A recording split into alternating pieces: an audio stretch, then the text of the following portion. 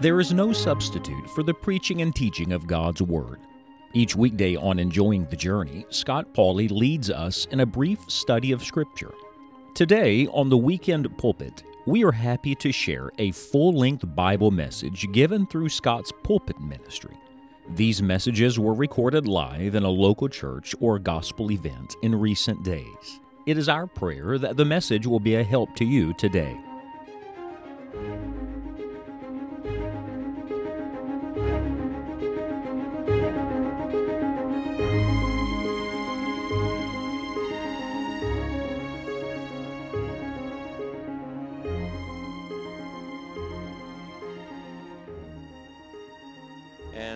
Most encouraging. You know, in many places where I go, people have the idea that they give God an hour in the day and then they check that box off and go do what they want to do. I still believe Sunday is the Lord's day. And we ought to honor the Lord every day, of course, but surely if He gives us 7 days, I think we can give at least one day back to Him. And then from time to time, we set aside special days like this revival meeting to really just concentrate on a few things and try to hit the spiritual reset button. You know, you have Bible school for children. I guess you all have vacation Bible school here from time to time. Some type of children's work. That's an emphasis for boys and girls. You send your kids off to summer camp, and that's an emphasis for teenagers. I think revival meetings like this are very similar to that for the whole church family. The idea is we're trying to put aside all the distractions and give God our undivided attention and say, all right, Lord, we're ready. Speak to us. And whatever you want to say to us, the answer is already what? Yes. And I hope you've already determined to say yes to the Lord this week. And I'm just really encouraged by the way you received the Word this morning and responded to it. Well, let's open the Word of God, shall we? Where would you like to go tonight? You tell me. Where would you like to go? All right, well, let's go to Matthew then. That's good. And what chapter would you like to go to? All right, well, let's go to Matthew 21 then. And those who are joining us tonight are saying, what kind of preacher is this? Let's the congregation choose the text. But we are living in Matthew 21 this week, examining the Holy Week. The Holy Week, people refer to it as the most important week in the history of the world. Christ's final week on this earth, the reason for which He came. Look, He didn't come to live. He came to die.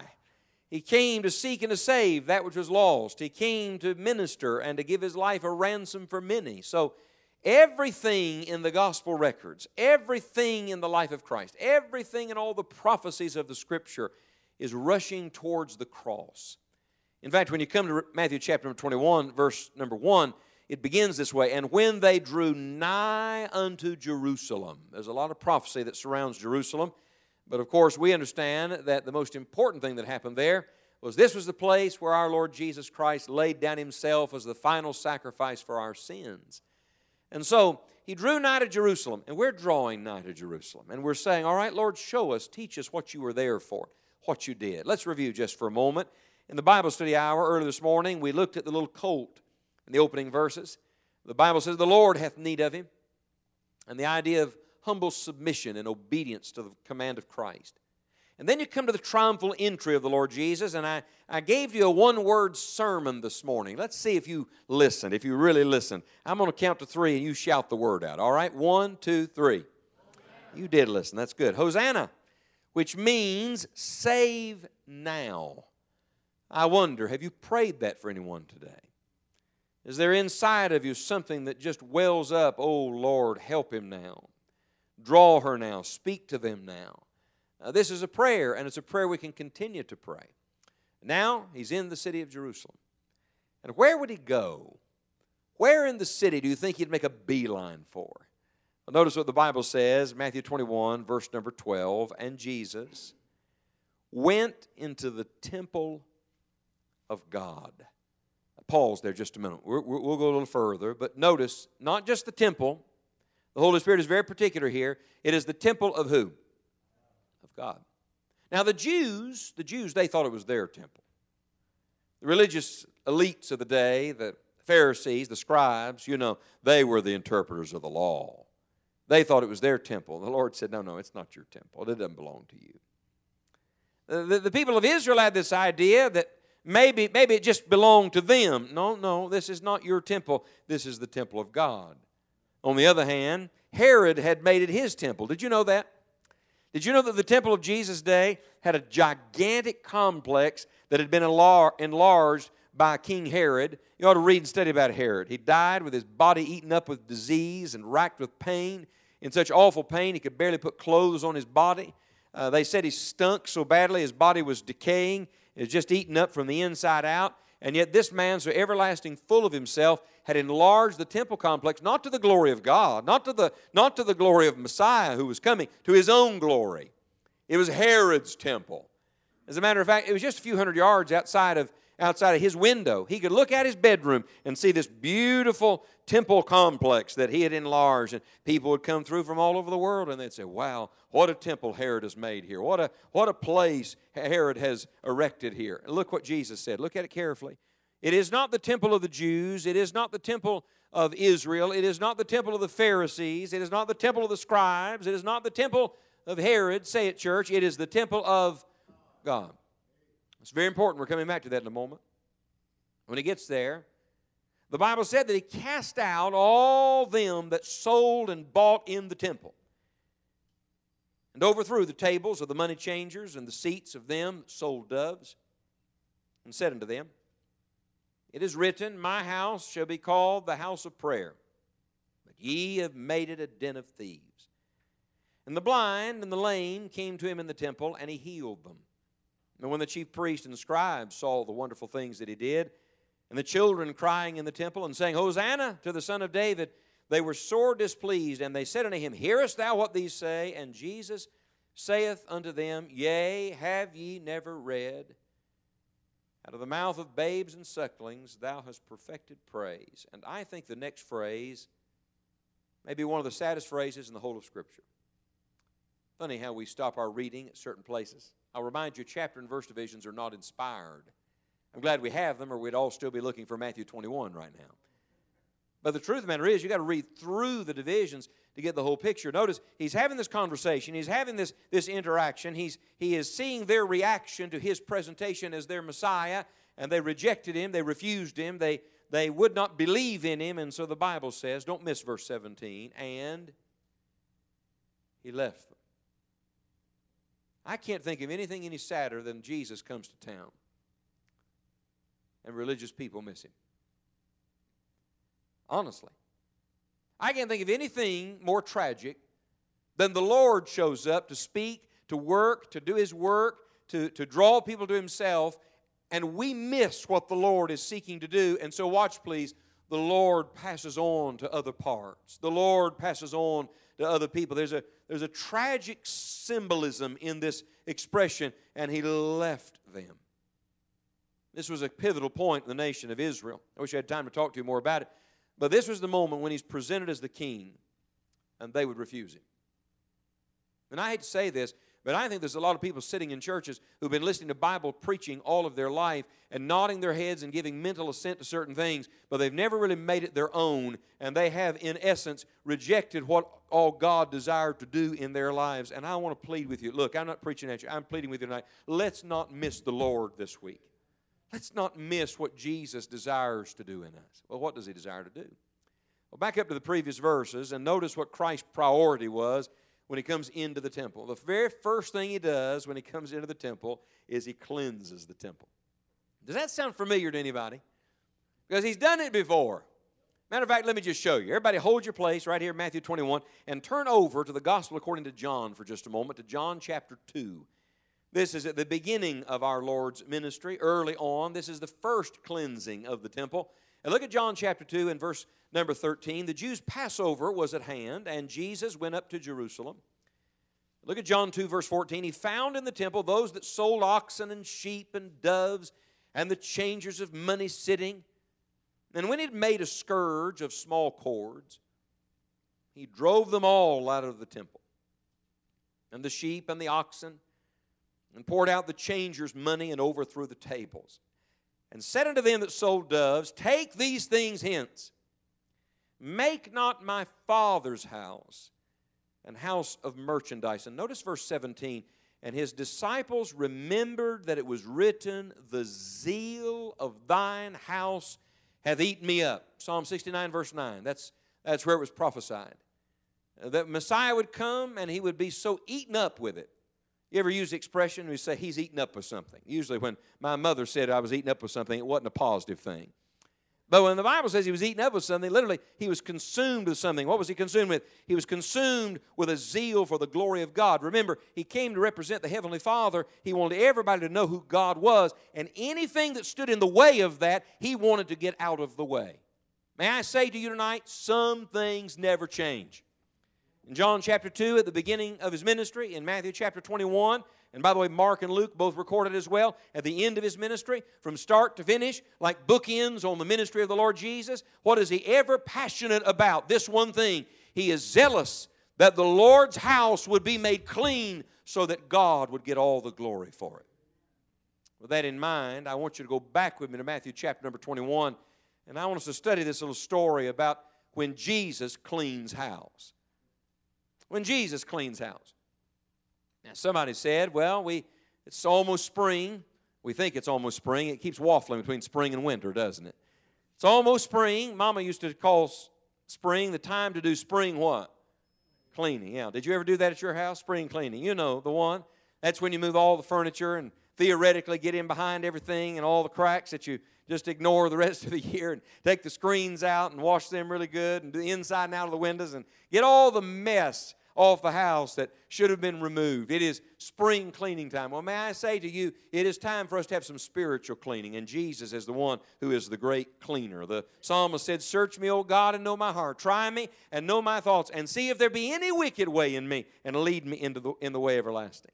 May I tell you, there will never be revival, and there will never be great glory to God, and there will never be a great drawing of sinners to repentance until God's people get thoroughly right with Him.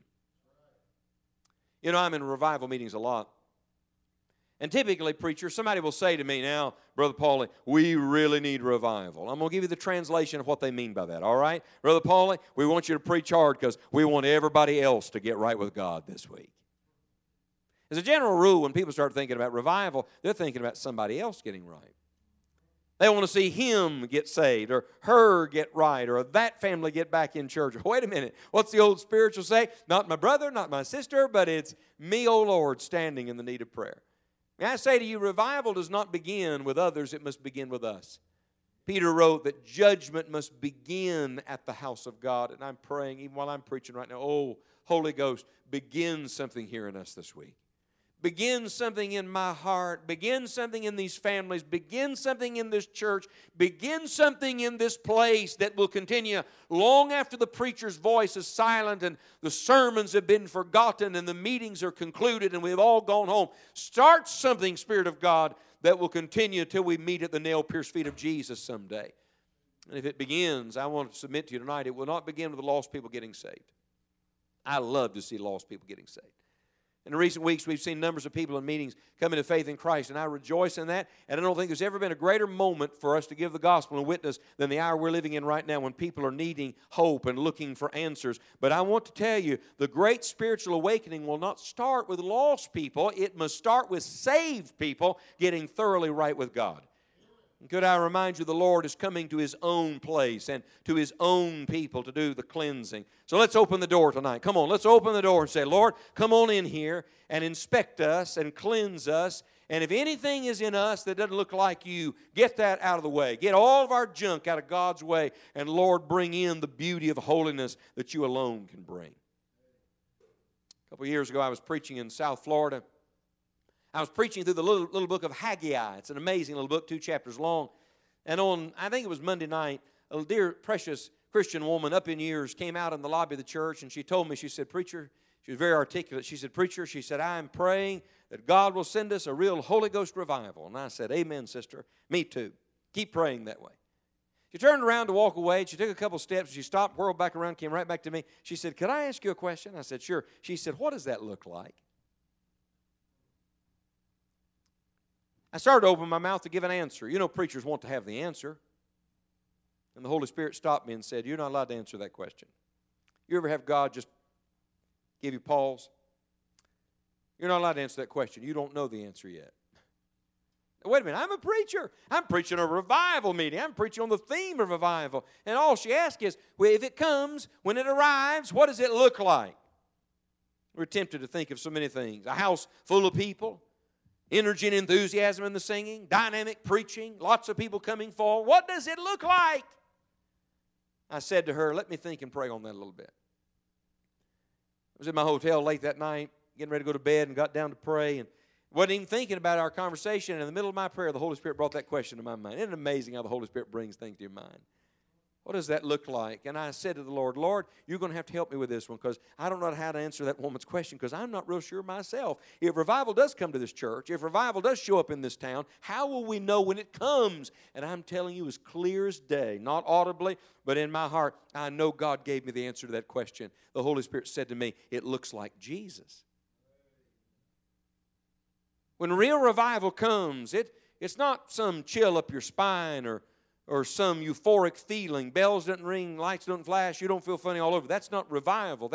That may be emotion, but that's not revival. Watch, please. Why does the Holy Spirit work in us? That we would be conformed to the image of Jesus Christ. What is the ministry of the Holy Spirit? That Christ be lifted up. Watch this, please. When the Holy Spirit has His right of way in our heart and life, one thing happens. The Lord gets out of us everything that doesn't look like Jesus, and He puts in us everything that does look like Jesus. And I'm going to tell you, when Jesus starts cleaning house, everything has to change. So what can we learn from this amazing story? This particular hour on the first Palm Sunday. Let me give you some principles. Would you write them down? Number one, I want you to write down that there is a principle. First of all, there's a principle. God always begins His truth with principle. And what is the principle? Well, it goes to the temple. And what is the great principle in this? Would you write this down? That we are the temple of the Holy Ghost. He calls it the temple of God. Well, where is the temple of God? Somebody tell me, where is the temple of God? Do you got to travel to Jerusalem to go to the temple of God now? No. Some people mistakenly say, oh, that's the church house, preacher. That's the church house. And I've heard people preach this passage of Scripture and talk about not selling in the church house and all that kind of thing. And I'm not getting into that subject, but that is not what this passage is about. Look, please, the temple of the New Testament is not a building made with hands where we all come once a week to visit the presence of God. 1 Corinthians chapter 6, verse 19 says, know ye not that ye are the temple of the Holy Ghost of God. Look, you've been redeemed. That means Christ bought and paid for your house. What do you think about that? May I say, He doesn't rent, He buys. When He bought, He paid in full, praise God, with His own precious blood. He doesn't move in and out, in and out, in and out, in and out. He moves in to stay. And when He moves in, hold on to your seat, because He starts the largest renovation project in the history of the world. And He starts getting out of your house all the junk that shouldn't be there. And sometimes it's painful. And He starts bringing in all the things He wants to furnish your house with. Oh, and I want to say right now, Lord Jesus, do that in me this week. You know what I'm praying? I'm praying when this meeting's done, I will be more like the Lord Jesus. When I leave, I want to be more the temple of the Holy Ghost that God wants me to be. May I ask you a question, sir, ma'am? Do you believe God has every right to do whatever He wants with His house? Then I want to ask you a question. Why do we keep defiling His house? How many of you think that the Lord ought to feel at home in His own house? Finish this phrase. There's no place like, and that's true. I'm speaking as a traveler. Now, I appreciate the comfortable accommodations, and I'm grateful for every nice place where I get to stay, but I'm just going to tell you, there's no place like your own bed. There's no place like your own home. You know why? Because you can relax there. You can make yourself really at home there. It belongs to you, and you belong there. May I tell you, if Jesus Christ really lives inside of us, don't you think that the Lord, instead of being grieved by our sin or pushed to a corner of our life, don't you think the Lord ought to have freedom to roam through every room and have the mastery of every part of our life? Don't you think the Lord ought to be at home in His own temple? And so we begin with a principle, and the principle is that we are the temple of God. There's a second thing I want you to write down, and it is this. In this little story, you see not only a principle, but you see a great purging. There is a purging. Notice what the Bible says in verse 12. He went into the temple of God, and He cast out all them that sold and bought in the temple, and overthrew the tables of the money changers and the seats of them that sold doves. He goes in casting things out, getting things out. It's fascinating to me. By the way, when the Lord has His rightful place in us, He drives the things out of our life that shouldn't be there. You can't get rid of them in your own power, but when you let the Lord have His way, Jesus knows how to crowd those things out of our lives. He's the one who does the purging of our lives. And I have no idea what area it is in your life that needs purged, but I'm pretty certain almost every one of us in this room have some area of our life where we need God to do a real deep cleaning work. Maybe it's thoughts, maybe it's emotions, maybe it's words, maybe it's motives. I don't know what it is. Maybe it's secret things. But something in your life, and here's what we do. We start making excuses for it. We say, well, it's not the worst thing. Wait a minute. That's not the measurement. Somebody say, well, I'm not as bad as so-and-so. That's not the measurement. Look, what is the thing you don't want to meet God with someday? When Jesus comes, what's the thing you don't want to have to give an answer for at the judgment seat of Christ? That's the thing you need to bring to God tonight and say, dear Lord, purge this thing out of my life. Now, what was it specifically in this story that the Lord was dealing with? Well, there are 2 or 3 things wrong with it. One thing wrong was there was a lot of deception going on there. For example, in one of the occasions, the Bible refers here to the den of thieves. They were conducting business. They were selling animal sacrifices that need to be sold, but they were skimming off the top, and they were upcharging, and they were thieves. And somebody said, that's right, preacher, preach on those thieves. No, I think you just missed the point entirely, because Jeremiah said that our heart is deceitful above all things and desperately wicked. Who can know it? Isn't it amazing how we can spot somebody else's sin and miss our own sin?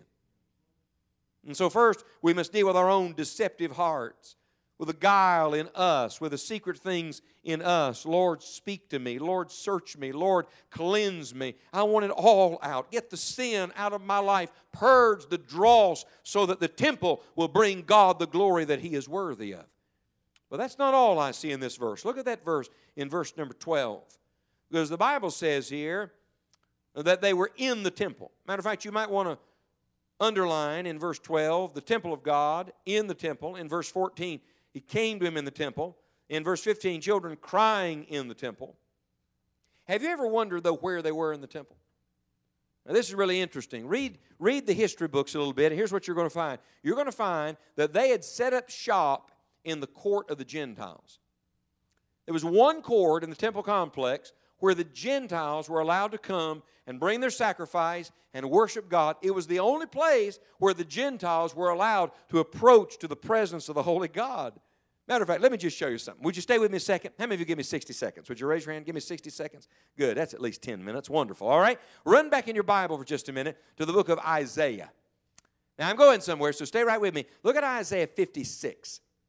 Because this is the prophecy about the Father's house being a house of prayer. And there's something I want you to see here. Please don't miss this. Look at Isaiah 56 and verse number 7. God says of His people, even them will I bring to my holy mountain and make them joyful in my house of prayer. By the way, there's nothing more joyful than being in the presence of God. There's nothing more joyful than being in tune with the Lord in the place of prayer. Their burnt offerings and their sacrifices shall be accepted upon mine altar. And please look at the end of Isaiah 56 and verse number 7. He says, for mine house shall be called a house of prayer. Don't miss this phrase. For what? Does your Bible say all people? Mine does too. I always had this idea in my mind, well, the temple that was for the Jews, the temple that was for the children of Israel, the temple, no, do you understand? Look, that God chose them, not just for them, but God chose them so that through them, He could show Himself to all nations. Do you understand that the God of the Bible has always loved all people? He didn't start doing that in the New Testament. That the heart of God is that He wants all men to be saved and come to the knowledge of the truth. He's not willing that any should perish, but that all should come to repentance, that God loves every man. Do you understand that from the beginning, God's grand plan was that all nations would come to know Him? Now go back to our story and ponder just a moment where they had set up their marketplace. Not in the court where the Jews worship, in the court of the Gentiles. And do you know what they were doing? Watch this. They were blocking the way of others coming to know God. Let me tell you what's awful about our sin. It's not just awful what we do or what we get because of what we do. It's awful what is missed because of our sin. Now, I'm going to just pause a moment and tell you one of the most staggering things to me is to think that someday at the judgment seat of Christ, I'd have to give an account for why some area of my life had kept people from knowing Jesus. I'd hate to think that. This very week, a woman came to me, and she said, I've started working in a certain business, and she said, I'm trying to witness for the Lord, speak to people about Christ. And she said, there's a girl there. She's lost, preacher. She said, she's lost, and she's on her way to hell, and she doesn't know God. And she said, I'm trying to talk to her about the Lord. She said, but there's another woman in the place of business that gives her the fits and gives her a time all the time. And she said, here's the awful thing. The woman giving her such fits and making life so miserable for her is an out-and-out Christian. And she said to me, she said, this one woman who is a church-going woman who says she loves God has been such a devil on the job and such a poor testimony for Jesus Christ that she's put a hindrance and a stumbling block into this young girl coming to faith in Jesus Christ. Now, you hear me, church. We all going to have a lot to give account for someday. Look, it's not just about you and it's not just about me. There's a world of people out there, the whole nation, that needs to know Jesus Christ as their personal Savior. And pray tell me, how will they ever come to know God if they do not see the glory of God in our lives? Why must there be purging? Because it's holding back the testimony of the gospel. Let me give you one more little thought. Look at the verse again, back in Matthew chapter number 21. It was not only deceit and dishonesty going on. It was not only that they were blocking the way of the Gentiles, but notice, please, what is in the verse and what is not in the verse. In the verse, you got them changing money, and you've got them selling doves. Is that right? Changing money, selling doves. Let me ask you a question. Was there anything inherently wrong with changing money and selling doves? Wait just a minute. Was there anything inherently wrong with changing money and selling doves? We might read into this certain things. That's right, they shouldn't be money changers in the temple. Okay, let me tell you a little secret. They were using Roman money, and Roman money was not accepted at the temple. You had to change it to temple currency, which meant somewhere they had to change money. Watch this. They had to bring doves. So if you're going to get the doves, you got to buy the doves. And if you're going to buy the doves, you got to have the money. And if you're going to have the money, you got to change the money to temple currency. So pray tell me, please, what's wrong with what they're doing? Notice what's not in the verse. There's not one word of prayer. There's not one word of worship. There's not one word of praise. There's not one word of humility. Watch this, please. They had reduced their religion to the form and the function and the mechanics of it, but they had missed the heart of it. I'm in hundreds of churches. Hundreds of churches. And I'm going to tell you something that I am observing in churches. Lots of people are still singing the hymns, saying the prayers, giving their offerings, and nodding their head at the preacher, but something is missing. What has happened to us? I told you this morning about my grandfather who was a World War II vet and a coal miner. I had another grandpa. And my grandpa Paul, he died when he was 57. He died before I was ever born. He started preaching when he was 13. And when he started preaching, they had to build a box for him to stand on so he could see over the lectern. He traveled all around starting churches. Matter of fact, I preached a revival meeting not too long ago in a church that he started. A man came out one night and he said to me, "Did you know your grandfather?" And I said, "No, sir, he died before I was born." And I said, "Did you know him?" He started crying. He said, "I didn't just know him, son." He said, "He led me to Jesus." He said, "You know the pond out behind this old country church?" He said, "Your grandpa baptized me in that pond." And I remember, he said, "You know those words you preachers say when you put people under the water?" I said, "Yes, I know those words." He said, "He must have been practicing because he held me under for a long time that day when he baptized me." Grandpa Paulie didn't have much when he died and left this world, left 3 pennies in his pocket. That's what he had. That was the whole of what he owned, 3 pennies in his pocket. But my grandpa knew God, walked with God, had an old gospel tent. He'd set it up, preach. They'd have meetings, preacher, for 6, 8, and 10 weeks at a time. Hundreds of people saved. The church I grew up in as a little boy started out of one of those gospel crusades, one of those gospel meetings. And in his generation, they saw mighty moves of God and stirrings of the Lord. And I'm testifying now all these years later, I'm wondering, what is it that is holding back the blessing of God in our generation? Could it be our sin? Could it be while we're looking at everybody else and waiting on everybody else to get right with God, God is waiting on us? Would you write this down, please, somewhere in the margin of your notes? Here's what happened to these people. They had made the work of God transactional instead of transformational. They were still going to the temple. They were still changing money. They were still buying doves. They were still bringing sacrifices. They were still going through the motions of it all. But it was just transactional. That's all it was. It was just business as usual. It was transactional. There was no transformation in it. There was no change of heart and mind. There was no giving glory to God. Sounds a lot like what the Bible says, that in the last days they'll have a form of godliness but denying the power thereof. And I want to say tonight, dear God in heaven, deliver us from a powerless form. What is it we need? Dear friends, we need to get thoroughly right with God. I want to challenge you. I dare you. Ask God to be thorough with you. Embrace yourself, because when you ask Him, He will. He'll start turning things over and putting His finger on things and showing you things in your life that grieve the sweet Holy Spirit of God and hold back the blessing of heaven. There is a principle that we are the temple. There is a purging that only Christ can do. Number 3, would you write this down? There is a process. I showed you earlier that it started early on in John chapter number 2. Now it's continuing 3.5 years later. Would you please make a note of this somewhere? You don't just get something clean once. You got to clean it over and over and over again. How many of you ever wash your car and then immediately the rainstorm comes? Yes? You clean your house and then the kids and grandkids come and mess it all up again. Isn't that right? You cleanse your body and then you go outside and start to sweat and get all dirty, and guess what you got to do? You got to cleanse it again. Let me ask you a question. If that's true in the externals, don't you think that's true in the internals? You know what we do? We need a fresh cleaning. We need a fresh cleansing. I must tell you that for me, I'm learning that the hard thing is not getting right with God. The hard thing is staying right with God. Anybody else have that same problem? You can be right with God just like that in a moment. But the process of staying right with God, listen to me, there is no progress without a process. You say you want to move forward with the Lord. You say you want to mature and grow. You say you want to go to the next step. You say you want this church to go to the next level for the Lord. Well, there's a process of God working in us, Philippians 2:13, both to will and to do of His good pleasure. What's He doing? He's making us, in the words of Hebrews, a partaker of His holiness. So, we'll look at it, please. There's a principle, there's a purging, there's a process. Number 4, there's a purpose. What's the purpose? Now, the Lord's not interested in just getting stuff out of your life. He's interested in putting things into your life.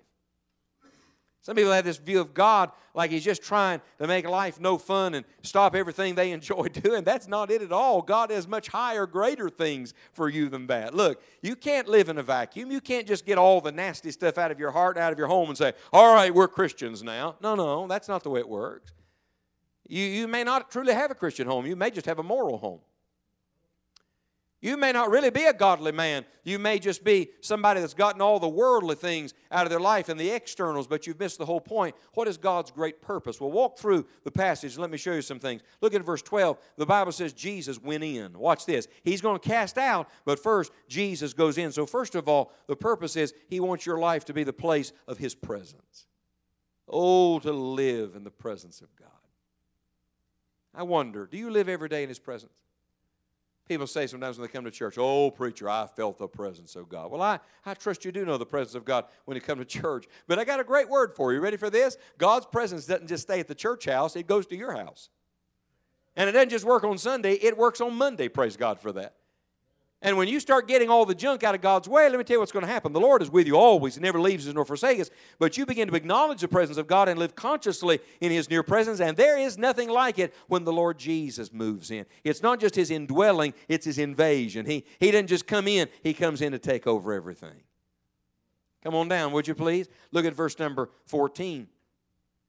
The Bible says, and the blind and the lame came to Him in the temple, and He healed them. So watch this. It's not just the place of His presence now, it's the place of His power. Don't you love that? His power is there. God is at work. This past week, I saw a demonstration of the power of God. I've been working with a man who's been living in sin for years. He's been addicted to certain things and under the bondage and enslavement of sin, tried everything he could to get free, couldn't get free. And in the last few weeks, the Lord has radically changed the man's life. I stopped by his house the other day just to check on him. He said to me, he said, Scott, he said, I don't know what's happened. He said, I've been reading 30 or 40 chapters of the Bible every day. And he said, it's like God is just totally reprogramming my mind. And I'm going to tell you what that is, friends. That's the power of God. There's not a preacher or a church or on earth or a program on earth that can do for you what only God can do for you. When we finally come to the end of ourselves and say, dear Lord, cleanse me and get all the junk out of your temple. And Lord Jesus, you come in and have your way with me. You'll be amazed at how God's power begins to move in your life. And then keep reading. Look at verse number 15. When the chief priests and scribes saw the wonderful things he did, and the children crying in the temple and saying, Hosanna to the Son of David, they were sore displeased. Watch this. It becomes the place of his praise. So the Lord is present, and then the Lord is demonstrating his power, and then the Lord begins to be praised. You want to have a good week this week? I'm going to tell you how to have a good week. You ready? Don't try to psych yourself up. Don't get out of bed every morning and look in the mirror and say, you're going to have a good day today. That's not going to get it done. Let me tell you how to have a good week this week. Before you get out of bed every morning, stretch yourself out on that bed, make that bed an altar. Before your feet ever hit the floor, begin your day with praise to God and give God glory and praise for his mercy and his faithfulness in your life. Watch, please. You will walk in the presence of God when you begin to praise him all through the day. Old Lester Roloff said, sometimes you can praise your way through things you can't pray your way through. And maybe some of you right now are dealing with such burdens and battles and difficulties and you're trying to figure it out. Let me suggest to you that instead of just asking God to help you, you just start praising God. Sometimes praise is the greatest statement of faith there is. And your house, your temple, becomes a place of praise. And then, look at verse number 16. They said unto him, hearest thou what these say? And Jesus said unto them, yea, have you never read? And then he begins to quote from the very word of God. Would you write this down? It becomes a place of his precepts. God begins to open the Word to you, to teach you, to speak to you. One of the things that grows out of revival is people fall in love with the Bible all over again. It's wonderful. Matter of fact, let me just tell you, I don't care if you remember my name. I don't care if you remember my sermons. But when we're done, if people say, I'll tell you one thing, I just fell in love with that portion of Scripture and seeing God there, it will have been worth us having the meeting. Because when you start to get in the Word and the Word comes alive to you, it does God's continuing work in your life. It's when Jesus cleans house. And then there's one more thing I want you to see in our text, and I'll be done. Notice, please, there's not only a principle here that we are the temple of the Holy Ghost, and a great purging here of every secret thing, and a process that goes on, and a purpose for it. But number 5, would you write down, there's a prayer in it. We'll come back to this theme tomorrow evening, God helping us. But would you notice, please, what Jesus said the house is supposed to be? His Father's house is to be a house of what? Prayer. I want to ask you a question. Is your house a house of prayer? I'm not talking about this church house. I know you pray here. I'm not talking about this church house. I'm not even talking about the physical structure where you live with your family. I hope you do pray together as your family. I'm talking about this temple. Look, please. Is this house a house of prayer? Is your life a life of prayer? Are you a man of prayer? Are you a woman of prayer? How would you like to be remembered? When it's all said and done, will anybody say, I'll tell you one thing, that man knew how to get a hold of God. That woman knew how to get prayers answered. Those people walked with God. Do you understand what Jesus was doing? He was bringing them back into fellowship and communion with the Lord. There's nothing like it.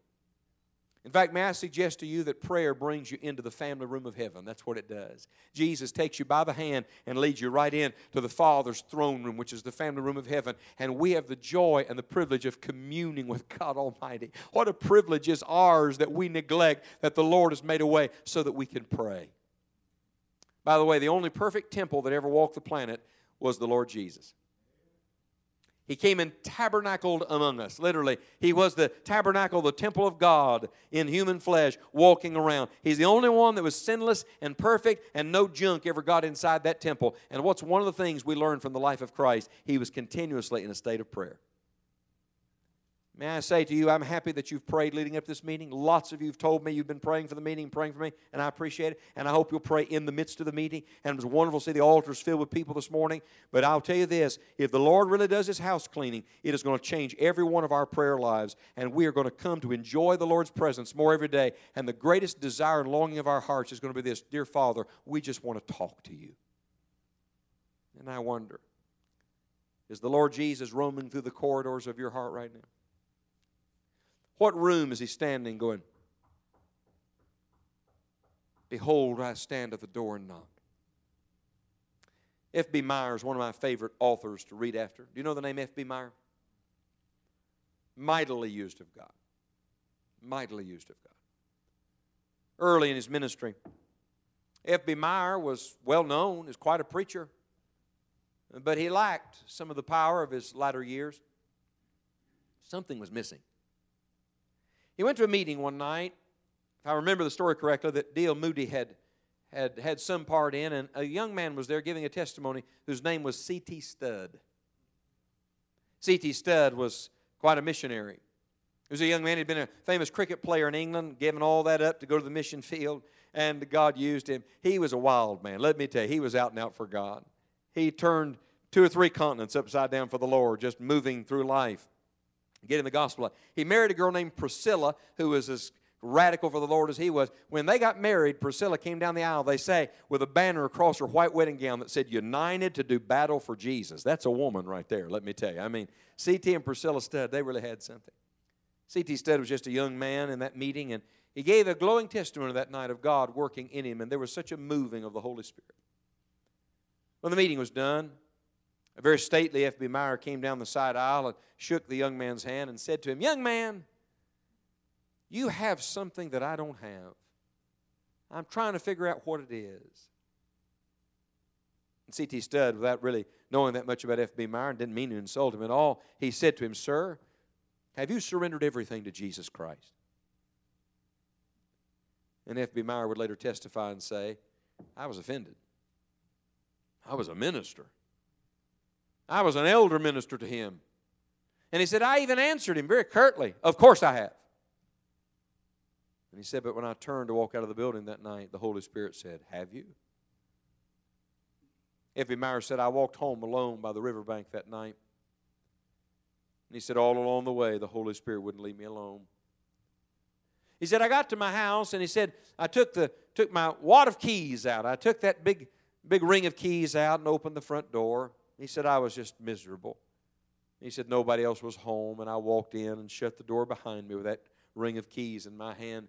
And he said, standing there in the doorway of my house in the darkness with those keys in my hand, he said, it was just like the Lord showed up. And he said, the Lord spoke to my heart and said, Meyer, I want the keys to your life. And F.B. Meyer said, in my mind and heart, I thought, well, I've already done that. Sure, Lord, here they are. You got them all. And he said, I stood there and watched in my mind as Jesus counted every key. And he said, then the Lord hung his head and sadly said, there's one missing.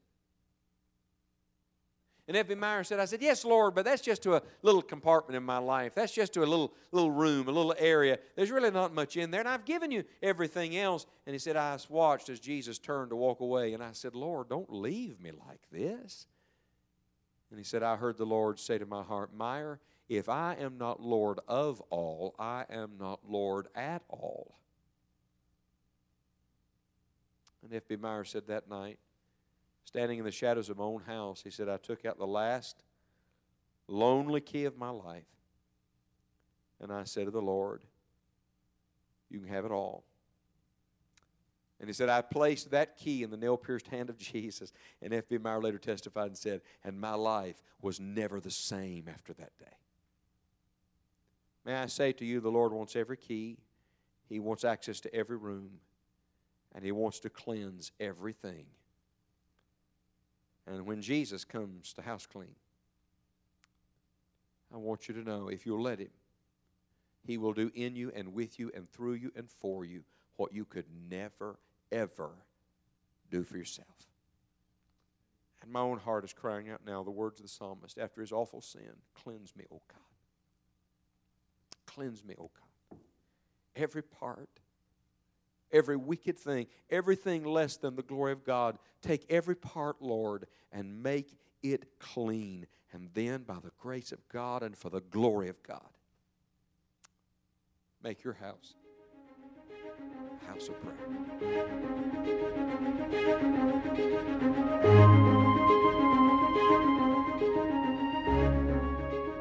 If this Bible message has been used of God in your life, or we can pray for you in some definite way, please contact us at enjoyingthejourney.org. We hope you will share the message with others who may also be encouraged by it. For additional full-length Bible messages, please visit Dr. Scott Pauley's YouTube channel. Tomorrow is the Lord's Day. and we want to encourage you to be faithful to attend a Bible preaching church in your area this Sunday. Thank you for listening to The Weekend Pulpit, and don't miss Enjoying the Journey Daily Devotional Podcast each Monday through Friday.